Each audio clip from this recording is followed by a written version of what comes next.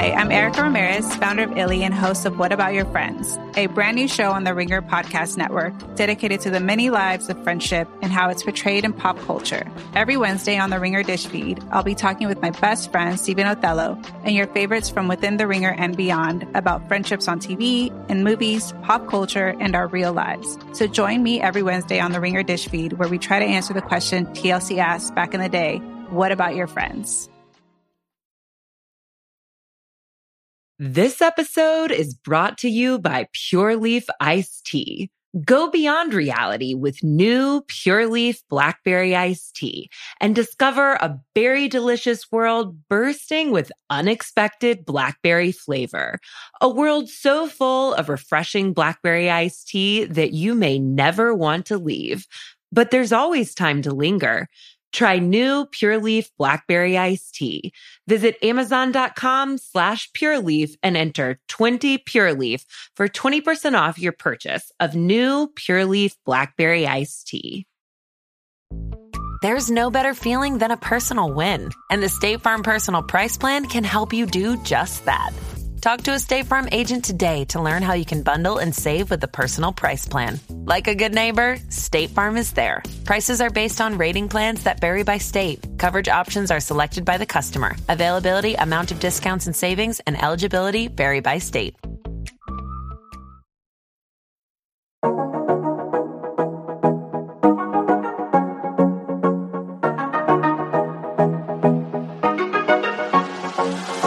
Ladies and gentlemen, welcome back to the Death, Taxes, and Bananas podcast, where I will be breaking down yet another episode of the Challenge Global Champs. Now, for those who've been living under a rock or are too cheap and don't want to pay $6 a month for Paramount Plus, I'm just going to recap a little bit.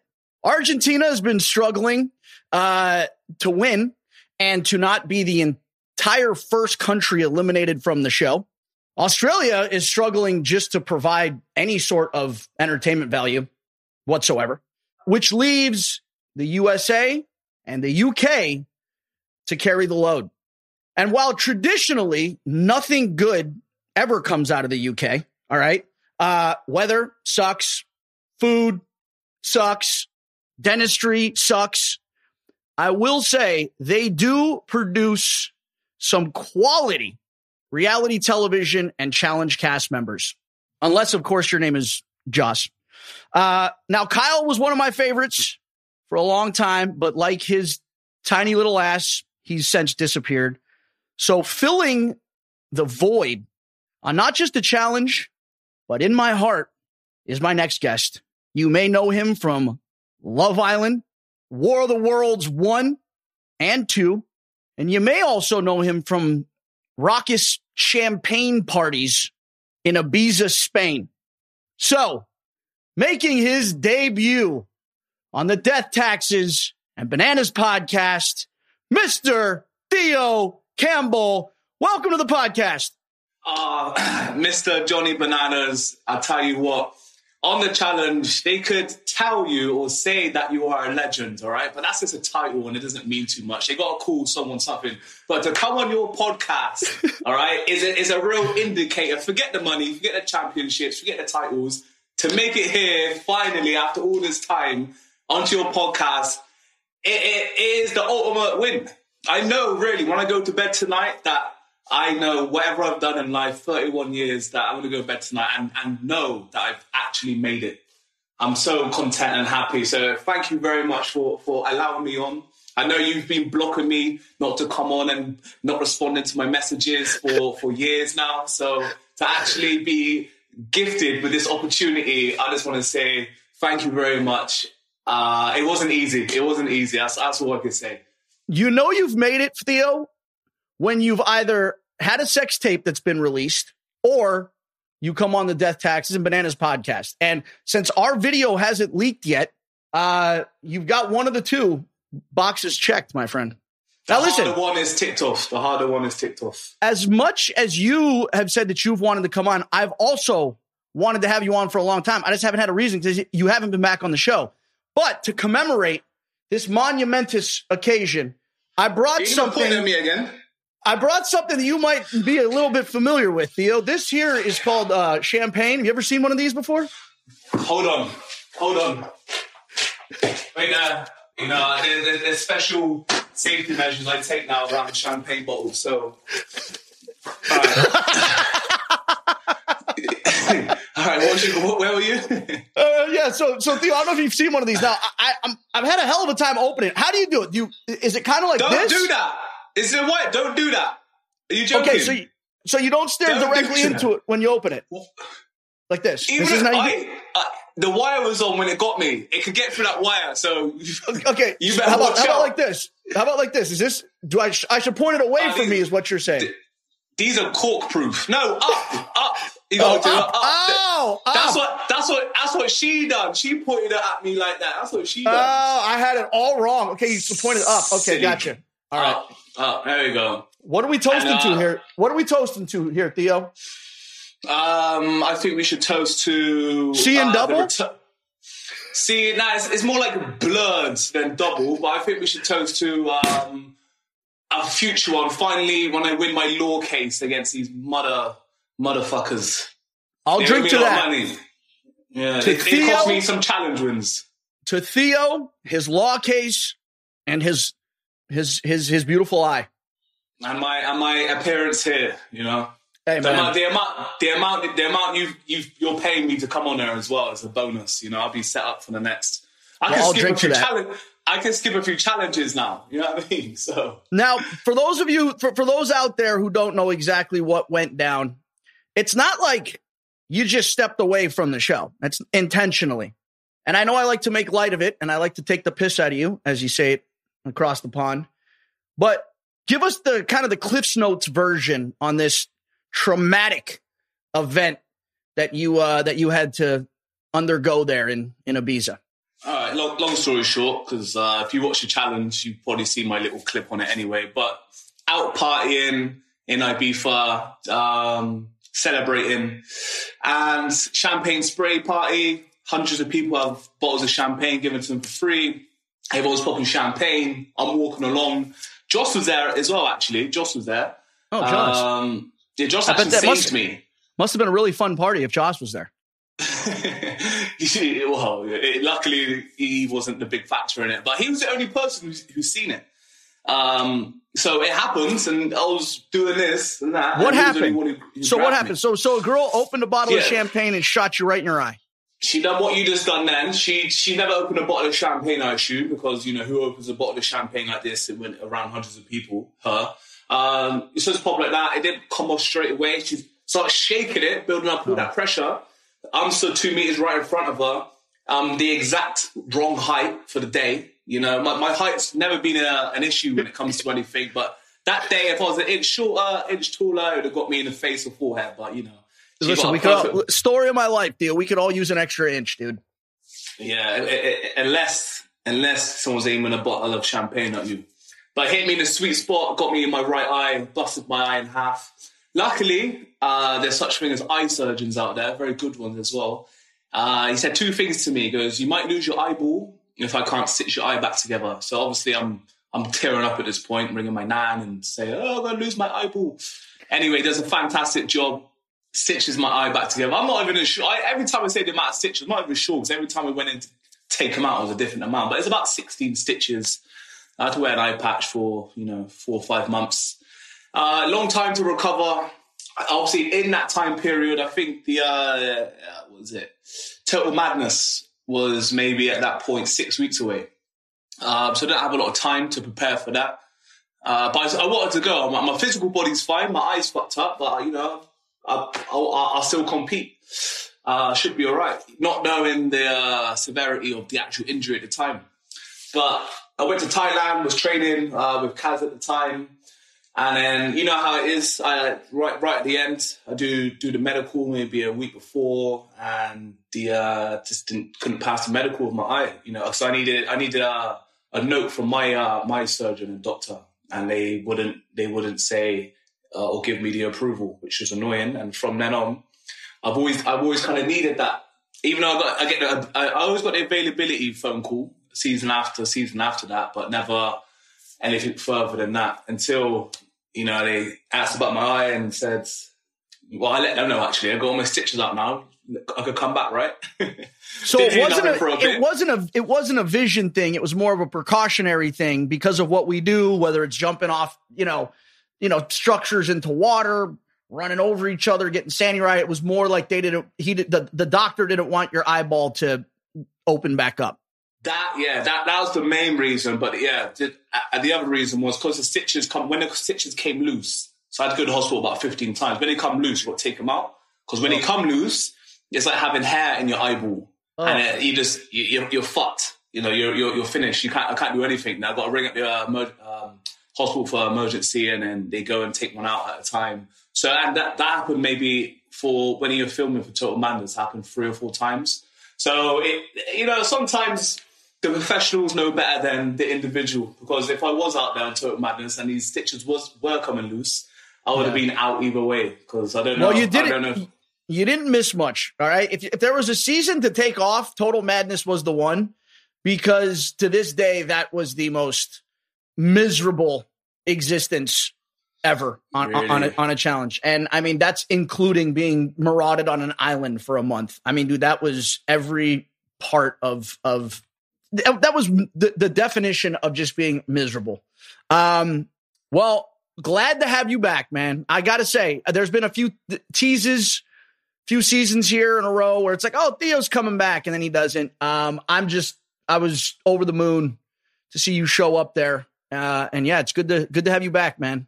If I could have taken a picture of Wes's face in the airport in the Netherlands where we got the connecting flight together, I'm telling you, I was just by myself. I was the only legend to fly with everyone from a different country at that point. So obviously I met them at the airport, which I didn't know at the time either. I seen Darrell. I was like, I recognize these guys. I see Wes. I was like, I walked up to him. He turned around and he goes, hey, you're talking to us. He turned around and goes, for a good 5 seconds. I was like, how you doing, old buddy? He goes, please tell me you're going on holiday somewhere. I go, no, I think I'm with you. You did a challenge. He goes, oh, for fuck's sake. He goes, why are you coming back now? Wes, I mean, so you're saying he looked even more pale at that moment than he does normally? It was nearly see-through at that point. You know, it's like a jellyfish. It's like a ginger bearded jellyfish. You know, it was like it was a bearded jellyfish. I'm gonna write that down. Dude. A ginger bearded jellyfish. I couldn't think of a better way to describe him. That's how it was. You know, it's easy to imagine. I always said he looked more like, you know, the vegetable rolls you get when you get sushi. It's like that see-through paper, and you can see like the noodles and the carrots and the shrimp carrots, inside. Yeah, it's wafer thin. Throw a beard on a vegetable roll, throw some freckles on there, and give it 70 fake businesses, and you got Wes Bergman, dude. That is him summed up. All right, so your first challenge season obviously was War of the Worlds. You made an immediate first impression, but before you graced the challenge television screen, you did Love Island UK season 3, which was, in my opinion, one of the best seasons. I think America is still struggling to figure out the recipe, because I don't know, you guys just did it. You know what I think it is? And I have actually been told this by people from the UK when they first came on in Vendettas the first time, when it was like Melissa, Kyle, Joss, Rogan. They were like, you guys are like way too sensitive about intimacy. Like, you're like, if somebody makes out in the house, it's like the news of the day. In like the UK and on like UK reality television shows, I mean, it's normal for people to hook up with, sleep with like 3-4 people in a season, and people don't even think twice about it. Yeah. I think that is why, a lot of reasons, because it's like that now, kind of. It's a lot more sensitive now. Back then, things used to be a bit more lawless, and like no one really cared as much about everything. But now these days, I think we didn't have as many TV shows or reality shows to even watch. So when something good come out, everyone kind of tuned in and watched it. And it was new, it was refreshing. everyone was talking about it in the whole country. It was in the news every single day. But now it's like that. Now it's very sensitive. Now, if I went on Love Island now, I'll be cancelled in seconds. I think any challenger who went on to Love Island now and how it is, it will all be absolutely destroyed because how ruthless and reckless we are on the challenge compared to... Hey, speak for yourself. I'm not ruthless or reckless, all right? I was branded as one of the most reckless and controversial and wild people on the show ever. I was like, I was just having fun. How? Compared how to is you, how is that possible? It blows my mind. I don't understand how that was possible. I just thought everyone else was boring. But there's not many people. There's not many people like yourself or, quite a few other challengers who just says that how it is and has a bit of wit about them. We're just misunderstood, Theo. I think that's what it is. I think we're just misunderstood. Hey, we're up here. All the other reality geezers down here. It's so true. And you know what? And it's very rare. And like you said, I think some people, especially on reality TV in general in the challenge, it's like some people come on and they just take it way too seriously when it comes to the dynamic and the relationships within the house. And I think people forget, it's like everyone, you do realize, you see these cameras around here. This is to make television. They're not just here to document us sleeping all day. When you see a camera pop up, I don't know, maybe do something that's not a Sudoku puzzle. You know what I mean? Like say something funny. Real. I've always said this about like people that I keep in my inner circle, like my friends. If you're not ripping on me and if you're not making fun of me, I don't trust you. Okay? Yeah. I don't.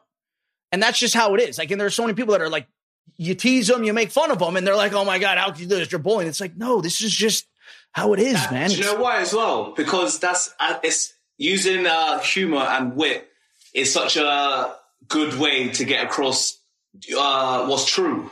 Yeah. And in a way not to be, nasty or, condescending. You do it in a jokey way and they get it. And you know what's really going on. Because half the time when you're making fun of someone in a jokey way, there's a lot of truth in it. But if someone can't handle that joke, you can't really voice to them without sitting down seriously on something that's not that deep and let them know, what they suck at.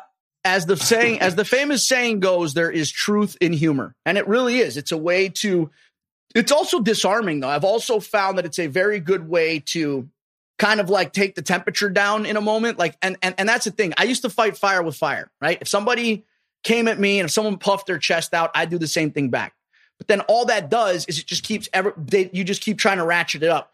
If someone puffs their chest out and tries to go like alpha, and then you just make fun of them and you just make light of the situation, there's no better way to not just disarm the situation, but make them look like a complete fool. You know what I mean? That's exactly the tactic. Yeah. You're good at that. You've mastered that. And that's exactly what I done to Paulie on World Wars 2. I made him blow his lid. Mm-hmm. You made him kiss you.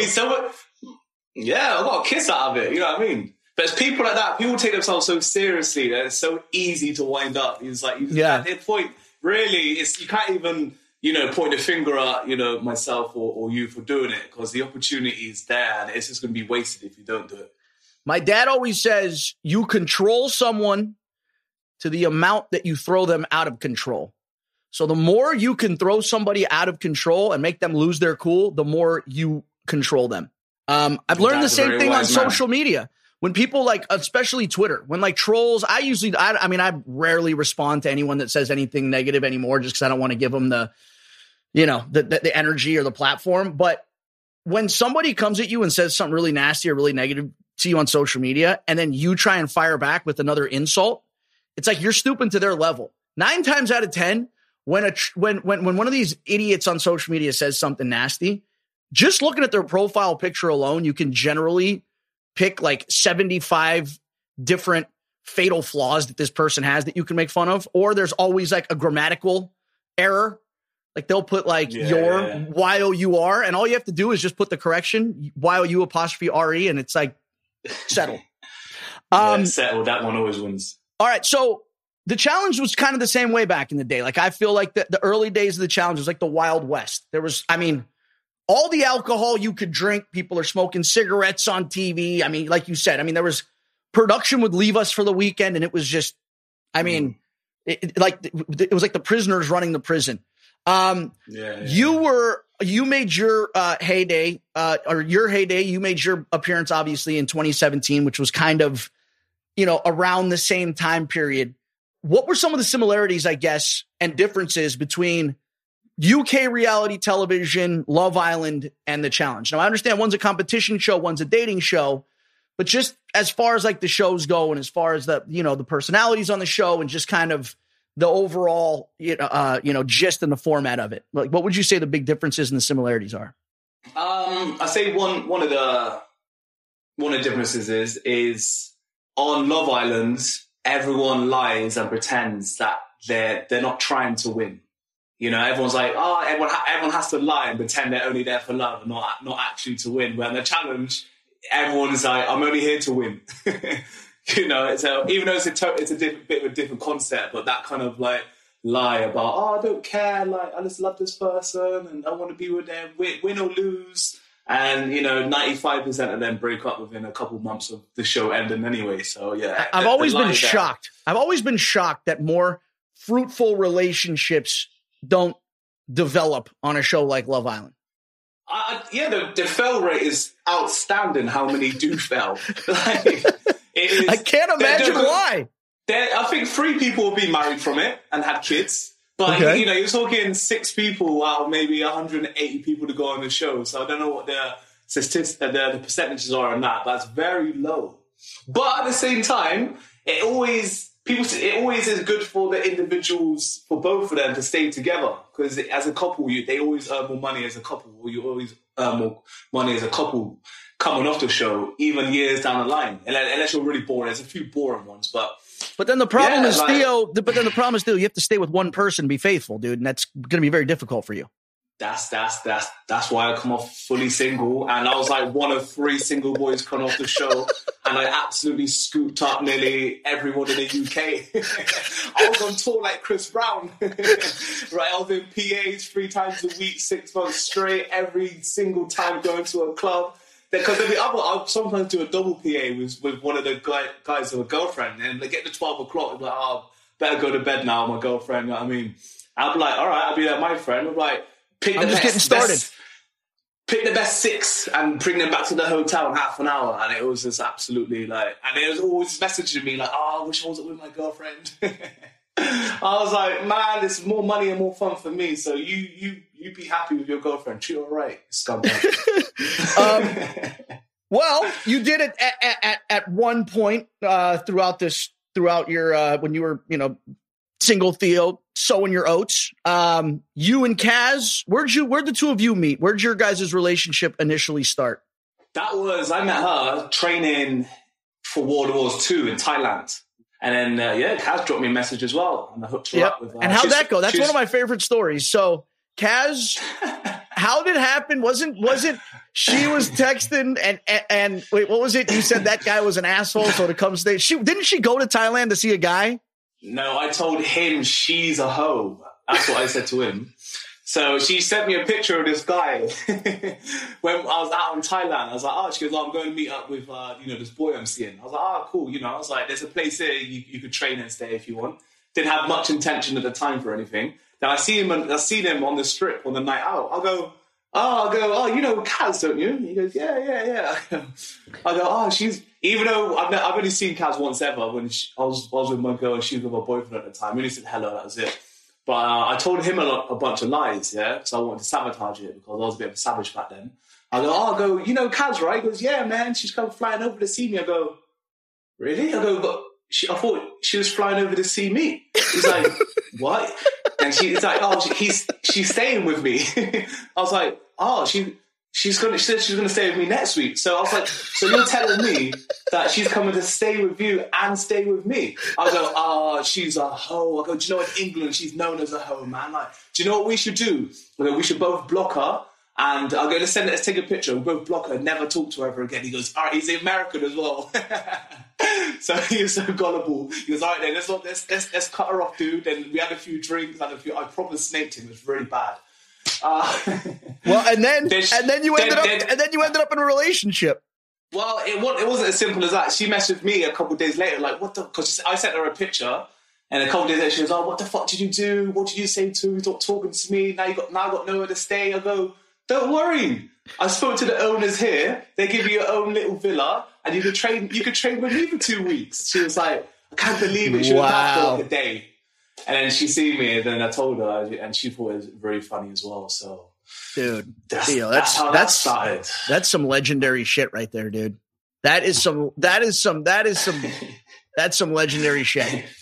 The funny thing is, we actually went out on that same trip again, like a few days later, or a week later, and we bumped into him, and he was just there, like, so confused, like, why is she with him? Like, he's like, look at me, it looks such betrayal. I couldn't even look at him. I was like, oh, I feel so bad. I've done him so dirty, but hey, wow, it's a tough world, man. You know, dog eat dog, man. I mean, I guess that's why you are so perfectly cut out for the challenge, is because, bro, they're playing chess. They're playing checkers. You're playing chess, man. No. They're playing Sudoku, and we're playing chess. Oh, that's true. That's true. Yeah. I'll tell you what.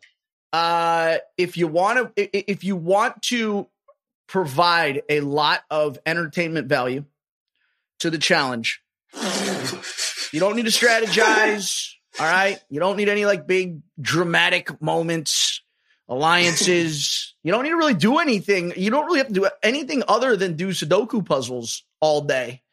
And that's it. I mean, you will, that's your surefire ticket to be invited back every season. Because I heard one of the worst ways ever to be eliminated on a challenge is a sit-down game of Sudoku. There's nothing more humiliating than that. So it's probably the only thing you need to train for. Forget the running, forget the swimming, forget the puzzles. Get that Sudoku on the go. Sudoku has taken down some of the greats, I will say. I know. So, obviously, you were supposed to potentially come back on, was it Ride or Dies with Georgia? I say potentially. We got the call. I gave names to them. There was a bit of back and forth, but no contract was signed. They was asking a lot of questions, but nothing really materialized from it. Really, like until you sign that contract. Yeah. Then it's you just know they're putting the feelers out. But they did ask. They was asking multiple questions, and it's going back and forth for a week or so. But in the end, we could have used you. There's always others. Well, potentially always others anyway. But yeah, but I didn't have my stitch at that time either. I had like one stitch left. I was hoping to go for it because I actually had a surgery. I actually got sedated because I had 6 left. It's been 3 years. I go, guys, just take them out. So I went under the knife. I went into surgery, and they only managed to get 5 of them out. So I was like, oh, finally, they're out. And he goes, yeah, there's one I couldn't get out. I'll go, He goes, it was too strong. You got to wait till it comes loose. I was like, oh, for God's sake. Dude, that's crazy, man. Because I remember I saw you right after your eye injury in London, right? Was it one of the reunion shows we went out? Yeah, it was for the reunion show for, I think, World of Worlds 2. You had your eye patch at that time. Yeah. And I remember seeing you showed us your eye, and it was, I mean, you could literally see like the stitches in your eyeball. Yeah. And you know what my favorite thing is to do to you now? Stand on your bad eyesight and like, you can't see me. There's a few times I'd be standing right next to you, making faces at you, wherever you couldn't see me. Keep laughing. Oh, do you know what? Do you know what funny thing I done with Jordan? And I don't mind if anyone jokes up my eye. Oh, thank God! I'm glad. Okay, I thought you were very sensitive about it. So now I can start making jokes about your eye. You could try it, right? I don't know how I feel about it. Not many people do it, but Jordan made a joke, and it's on a night out, and I had a few drinks, and I don't know why I'd done this. He made a joke about my eye, And I really guilt-tripped him. I was like, Jordan, you should know better with your hand to make fun of someone else with a disability like mine. And he was like, oh, but I was being dead. I wasn't being serious. I was just making him think I was being serious. He's like, oh, sorry, man. Like, I won't joke about your eye again. I go, you don't see me joking about you or anything. I go, that's horrible. And honestly, he looked and felt so guilty.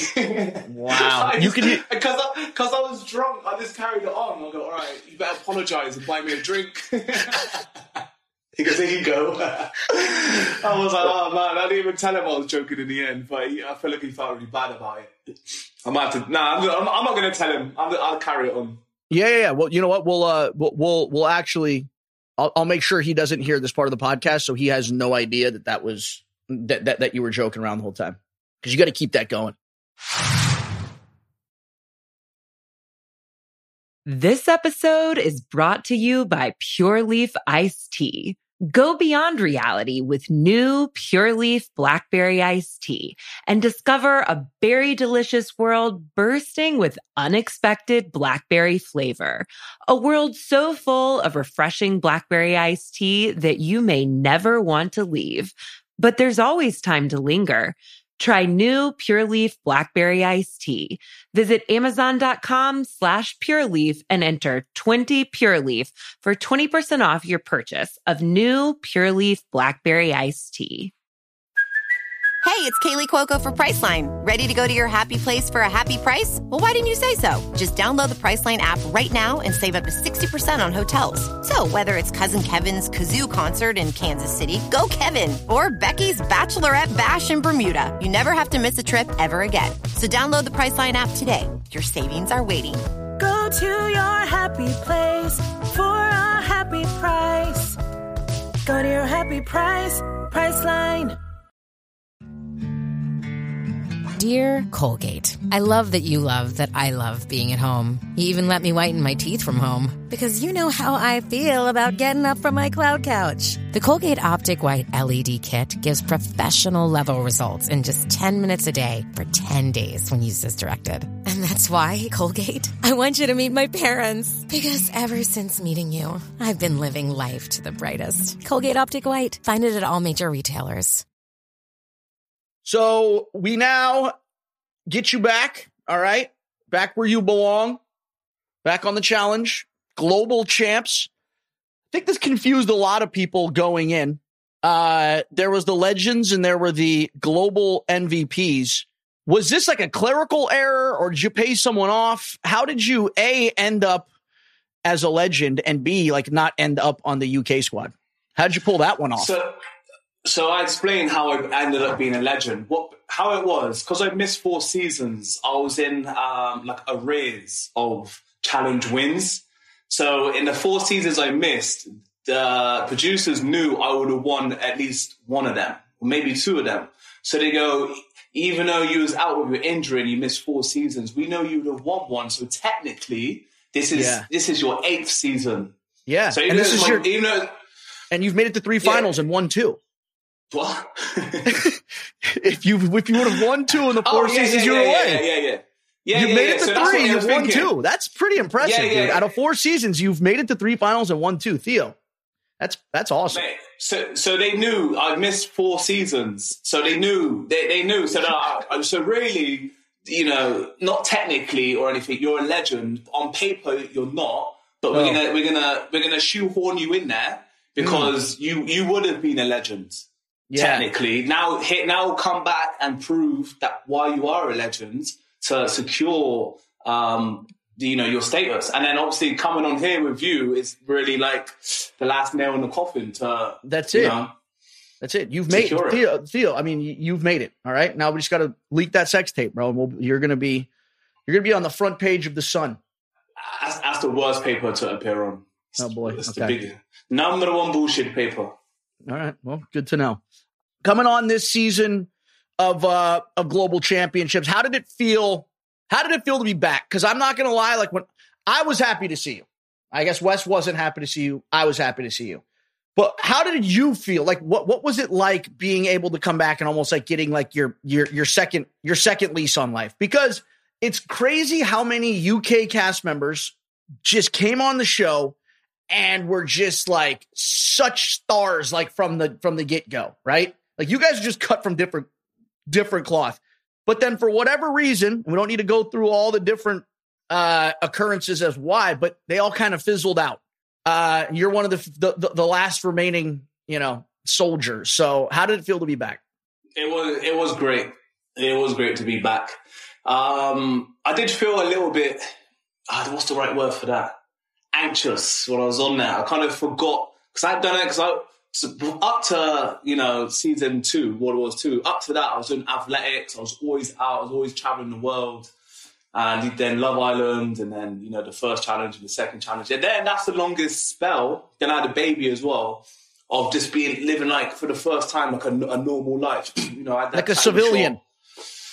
Yeah, because I kind of like, after 3 years, you kind of start getting detached from it. Losing hope. Yeah.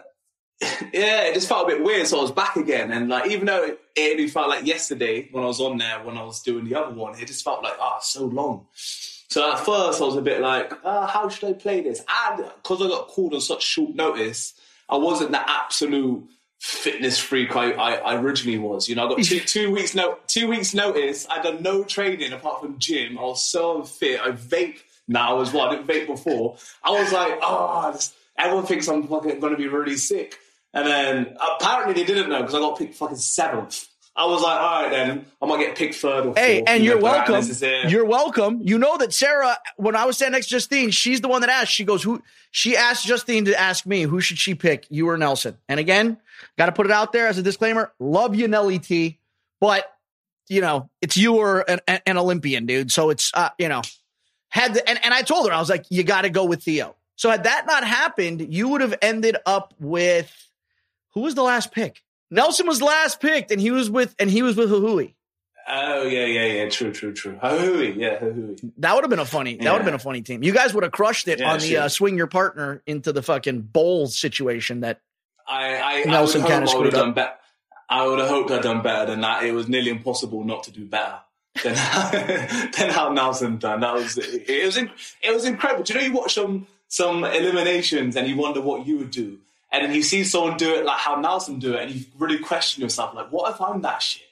What if I couldn't figure something out like that, like how he's really struggling? What if the basic laws of physics just cease to exist when I'm in this elimination? This zaps out of your head that everything just disappears and how anything works. And I worry. I was watching that and go, fucking hell, I forgot about eliminations. So in my head, I love eliminations. I have to watch that and go, fuck. Yep.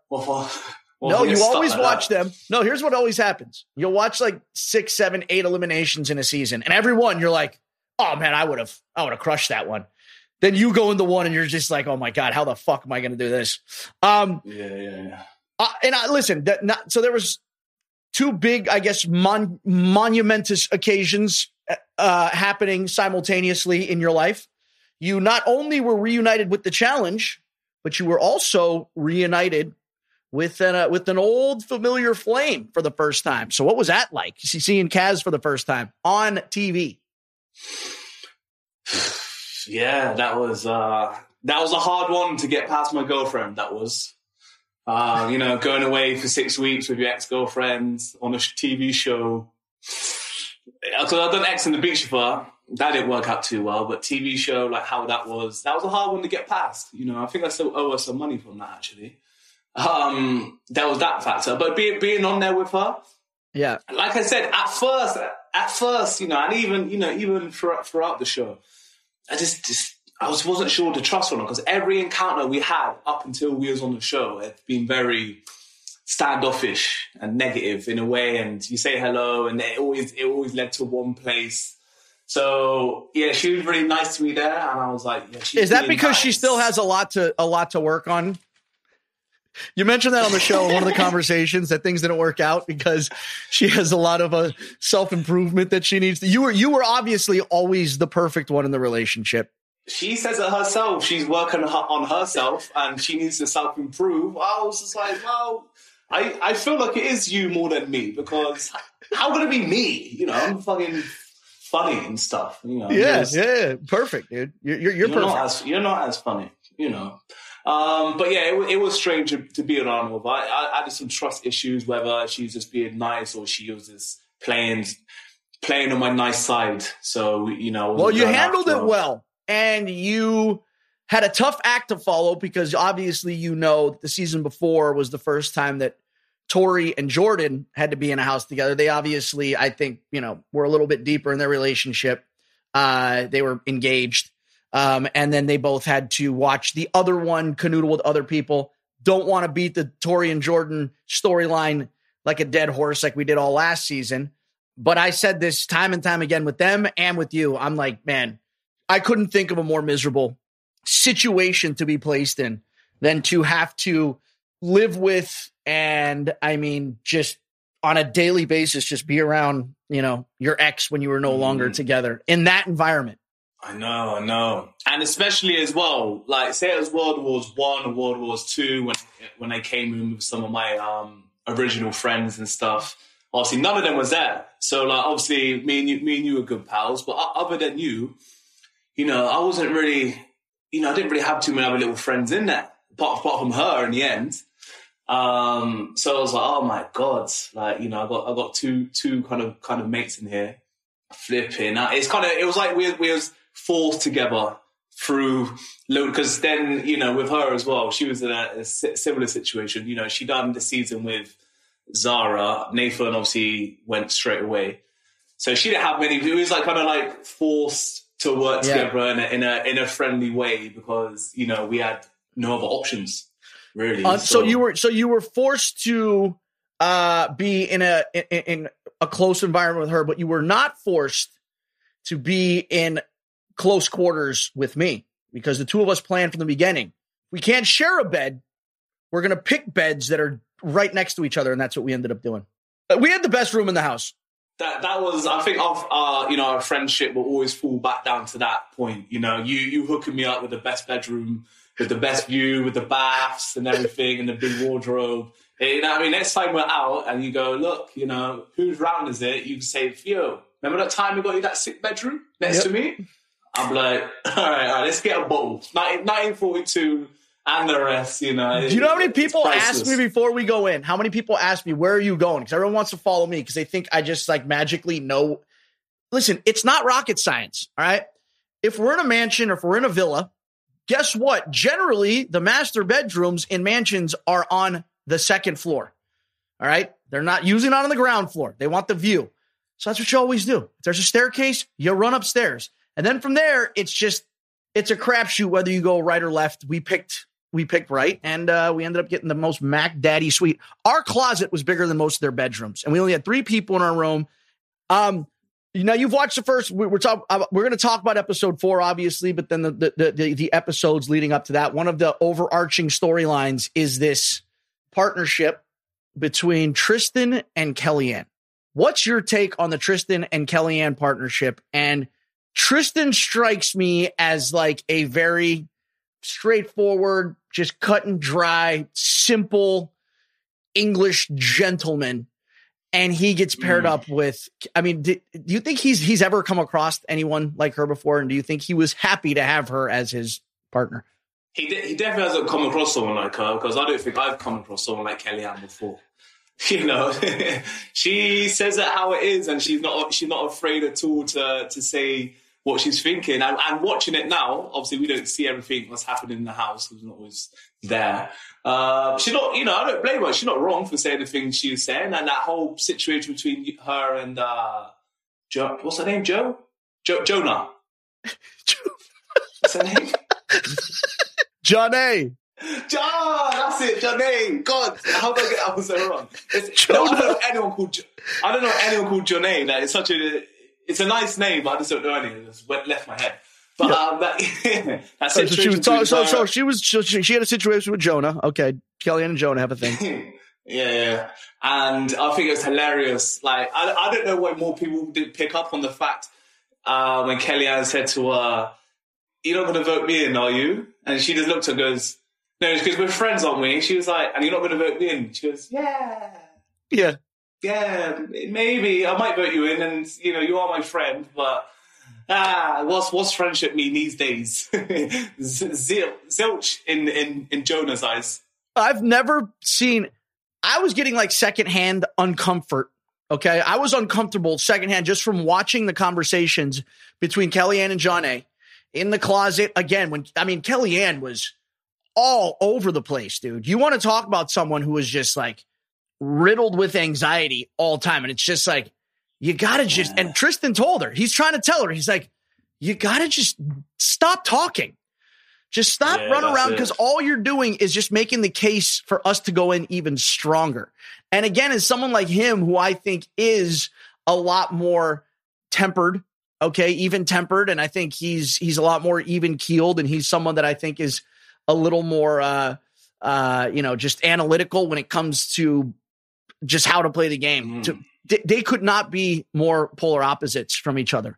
He was thinking, all right, it's happened now. They voted us in. Let's play nice and make some friends. But she's like, they voted us in. Fuck them all.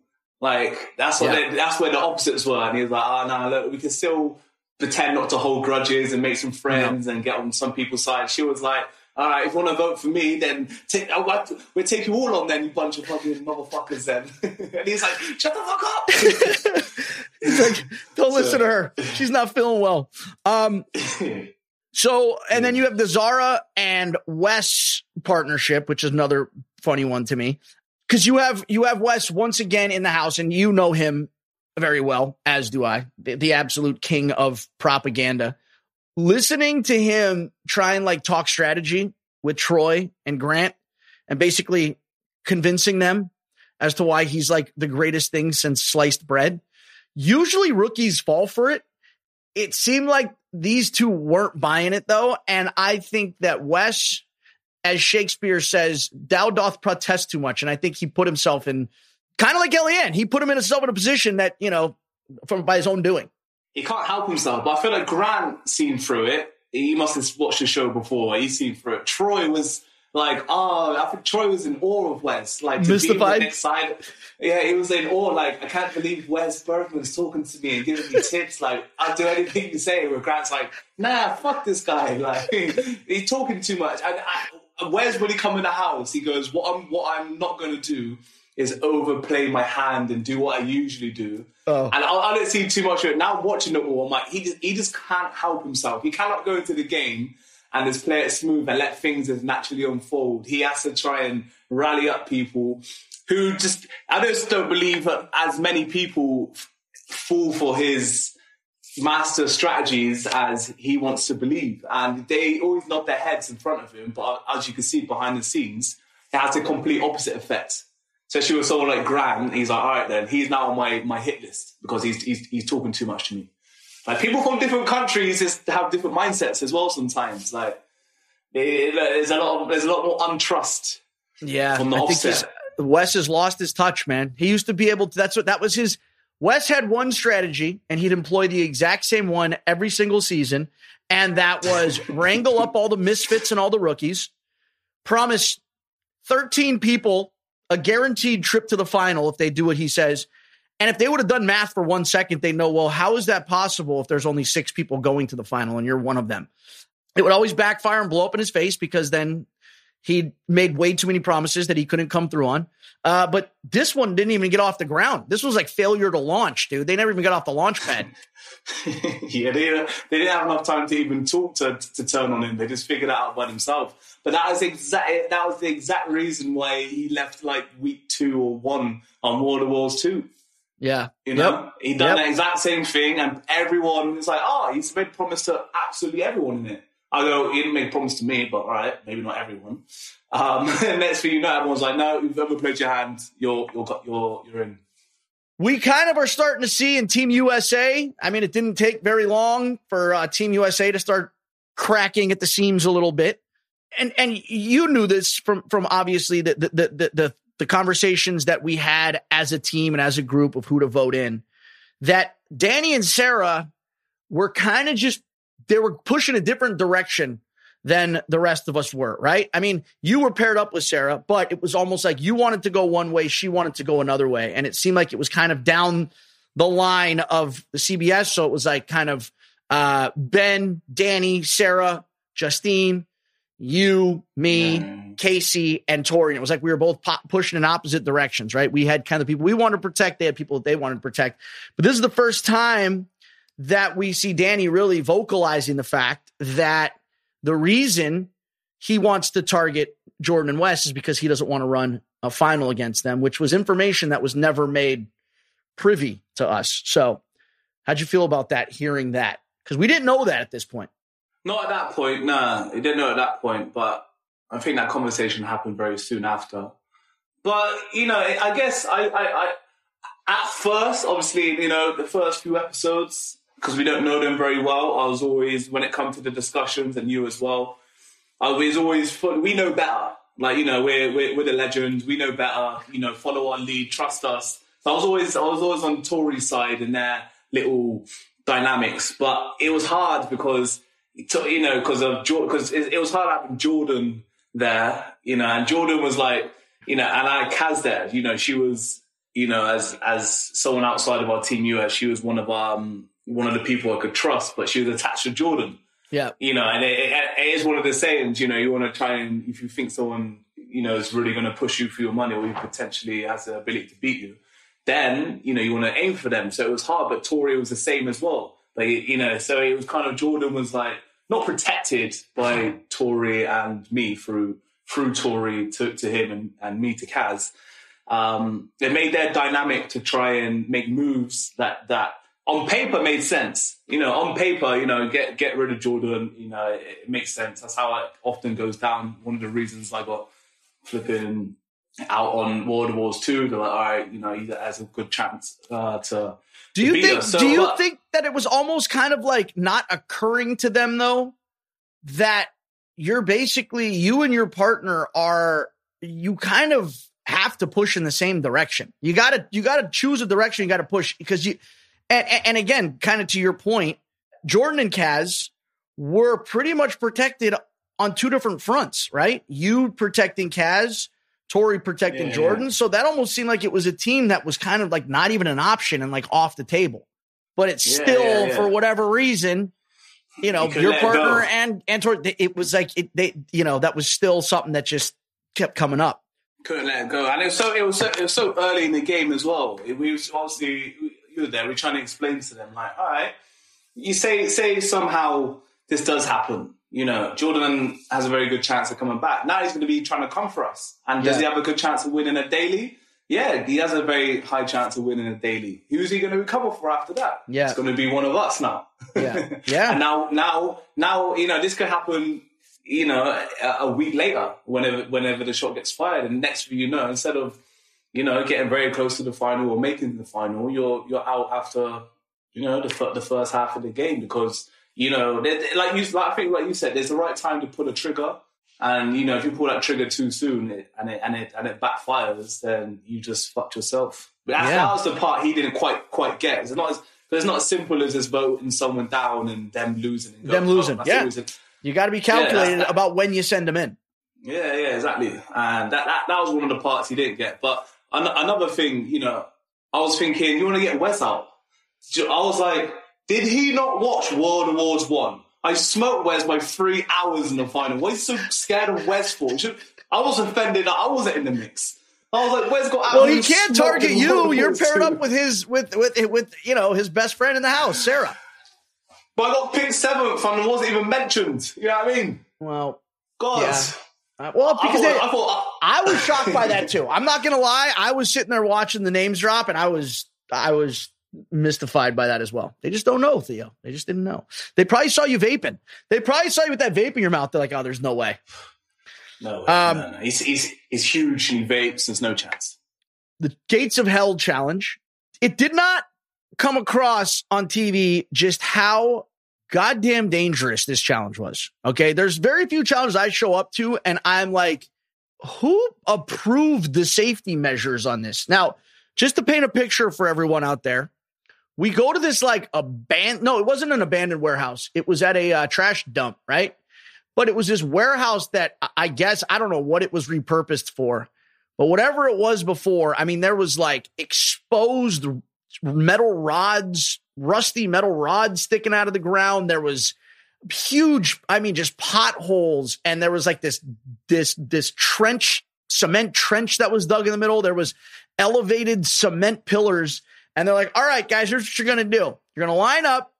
And like the running of the bulls, you're going to first hit a rope, which really would have fucked people up.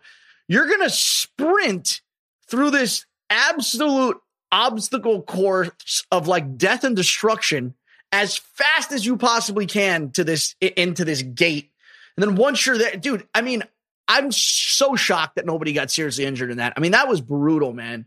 Jody at one point was pinned under the fence. I mean, dude.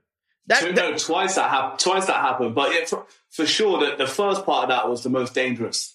Running to the gate, and that was health and safety, absolute shutdown, and we got a race. And I got pushed by Jordan as well. We're like, all right, no one push each other. Let's not talk about everyone, because someone could actually fall in this ditch, crack their head. Everyone's running really fast as well.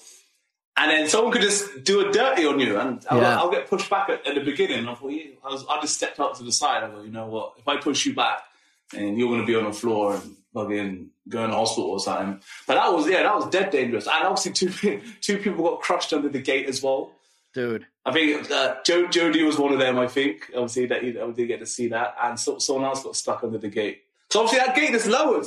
The gate, it's only barely a foot, and when you've got your leg, your back, and your knee under something that can't compress to a foot, the machine's sort of jamming, and they're sort of screaming and crying. You got to do the Indiana Jones. You got to either go dive head first or slide feet first. Jody kind of did like I'm gonna turtle crawl underneath it, and it's like there's no way you're fitting through.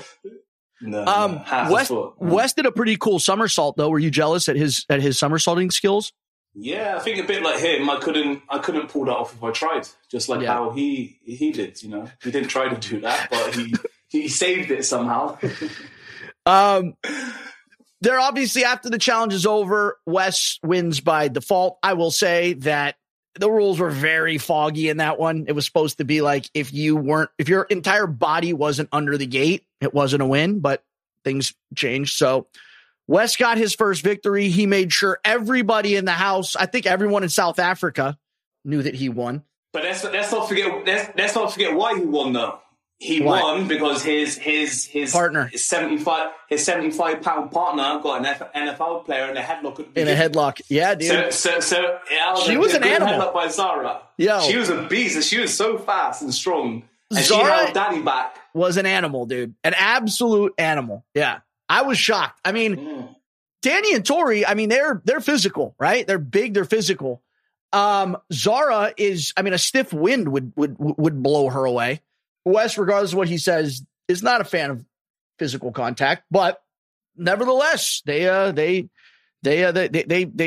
won, dude. She was the muscle in that. Yeah. Then it is left up in a foot race between Wes and Tori, and obviously Wes would just beat her. But I wish they put more emphasis on that headlock. They briefly showed it. I was like, that headlock was legendary. Like, yeah. There should be more emphasis on how great that really was. That was key. So the voting, the strategizing and the voting prior to the vote, it seems like this is the first time. And again, I will only take partial responsibility for not having a better read on what was going on in the house, because I was in bed the entire time. But this is the first time we really get to see like the game that kind of like Australia was playing, and how they were kind of like in cahoots with certain members of the USA squad, i.e. anyone who's not named Bananas, Tori, Casey, or Theo.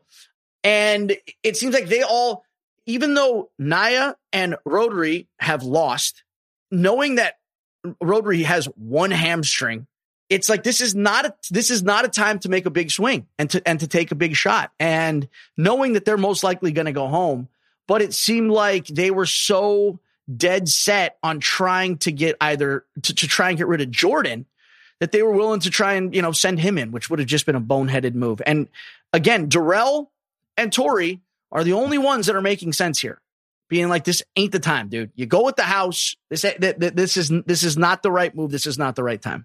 And I was very upset by that.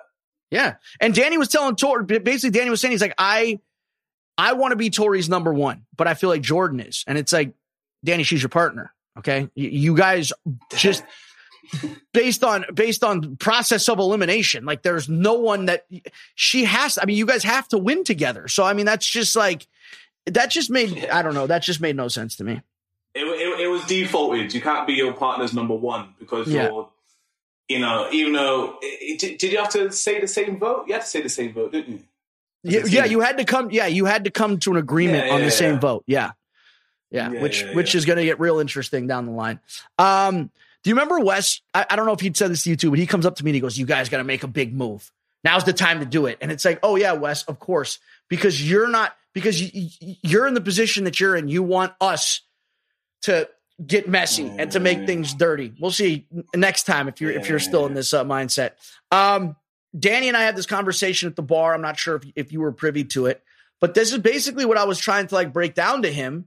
Is it's like, listen, man, like I here's what I feel like. I felt like at this point, our partners on Team USA, they all felt like whatever decision we made, whatever idea we had, whoever we're working with, whatever strategy we proposed, they just automatically assumed that there was an angle. All right. And that there was some ulterior motive behind it. And we had our best interest in mind and not theirs. So it was almost like no matter what idea we put out there, they automatically, just because it was coming from us, we're just going to flat out disagree with that. And what I was trying to, because they didn't show a whole lot of the conversation. It was long. But I was basically telling them, like, listen, where we're at right now, like we're all pushing in the same direction. What's good for you is good for us. I know they wanted to try and get rid of Jordan, but that just wasn't happening at this point. And we all just need to know that we're on the same page. And we were the most intimidating, strongest squad in the house. And the rest of the house knew that. And they weren't going to fuck with that unless we started to fracture. And I don't know, man, it's going to be tough to keep this one together. Yeah, it was like whatever choice we made, they automatically felt like they're number two and we're taking away their voice and their power and undermining them. Even though that wasn't the case, but that's how they sometimes automatically felt because we had a conversation for 5 minutes before talking to them and suggested something to them. They're like, yeah, but this is not exactly what we want. So they just started being a bit like, ah. And I will say that up to this point, I didn't know, I don't think you knew, what was going on downstairs with Team Australia and Team USA, and that they were working together and they were in an alliance together, right? And they were protecting each other. That was never made known to us. I feel like in the conversations we had as a team, we made it known who we kind of had to look out for, i.e. Wes and Jordan, just based on the fact that, you know, the amount of time, the relationship that we have with them, Darrell too. But it was almost like we put our cards on the table as who we needed to protect, whereas they were like, no, we're not going to protect those people. We're not working with them. You guys had this other alliance, yet they didn't divulge the Australian alliance that was taking place downstairs. Yeah, exactly. Obviously, later on in the show, it's easy to see what goes on. Because obviously, we're suggesting stuff, later on we're suggesting stuff, and then things become very we kind of agree upon it, and next thing you know, we bring it to them, and it's a big stop sign in the way. Just put it this way, people. Shit is about to get real messy. All right. Yeah, real messy. TJ goes to the Hall of Fame. Just want to give a very big shout out to our boy and our fearless leader, TJ Lavin. I mean, dude, this guy put everything, dude, his life, his health, his well-being on the line for a sport that he loves. Almost lost his life doing it. So I don't think there's anyone out there who is more deserving, to get that recognition than TJ. So, our fearless leader, Tej, congrats. And thank you for the shout out. During his acceptance speech, he gave a shout out to the challenge cast and crew. That was pretty cool. We got TJ there. Yeah. The elimination, I think, went the way that we thought it was going to go. I mean, did you have any doubt in your mind that Benha and Jody weren't going to win that? It was closer than I expected. Yeah. Roggery done so much better than I expected. Like, for the guys who don't know, Roggery tore his hamstring in half. Yeah. To the point, I don't know if any of you had a torn hamstring before, but it bruises and you get blood, under your skin where your muscle's torn. That's what he had. He couldn't even walk. Yeah. So, and obviously Nye couldn't even get to the top, so he ended up doing most of the work. So, I thought that was just going to be, I didn't think they'd even be able to even attempt it. But, fair play to him. He tried it. I'm sure he couldn't walk for 4 months after that elimination. He must have torn his hamstring in half. But he gave it a go. He didn't quit until, that's what you call giving it everything. Going into an elimination, knowing you can't walk, knowing you're not going to win, but you give it everything anyway. So, I had a lot of respect for that, even though it was a stupid thing to do. It's a stupid thing to do, but I respect that he tried regardless because he had to, he had to. He just took a 6-month healing process and turned it into about a year by doing that elimination. Yeah. But I mean, you know what? Yeah. I have to, it's very admirable. I will say out of all the countries, it seems like Team Argentina has the most pride. They have so much pride, dude. And they're so prideful about their country. And that's a very admirable thing. I love it, man. They were great. They were great as well. It's a shame. Such great energy, man. Such great energy. Personalities, yeah. It was a shame, though. So they were easy to pick off because they were the energy of the house. The life of the party compared to flipping Australia and that. Fiji was cool, but everyone else was pretty dry.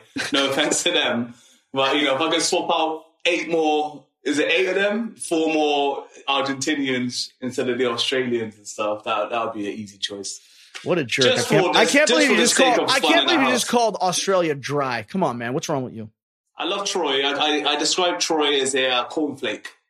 You have cornflakes in America? Okay, he come onto the show as a cornflake, but now he left as a crunchy nut, honey topped crunchy nut cornflake. So we get a crunchy honey nut top cornflake. Yeah. He was just a plain old cornflake to begin with, but you know what I mean? A bit of time with the boys, you know what I mean? He learned a few things that come out of his show. He grew up. He grew up, man. All right. Well, listen, dude, we're going to bring it home here.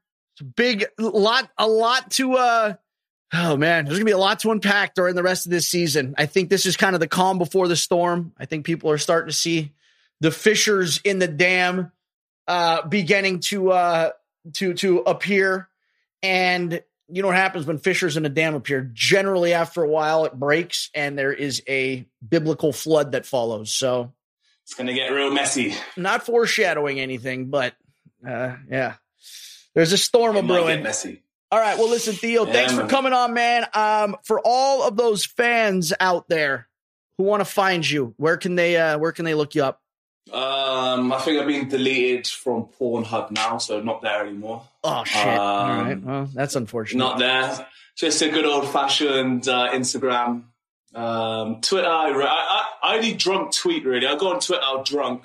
Are you going to tell us? Are you going to tell us what your Instagram is? Yeah, we know we can find you on Instagram. Where can they find you?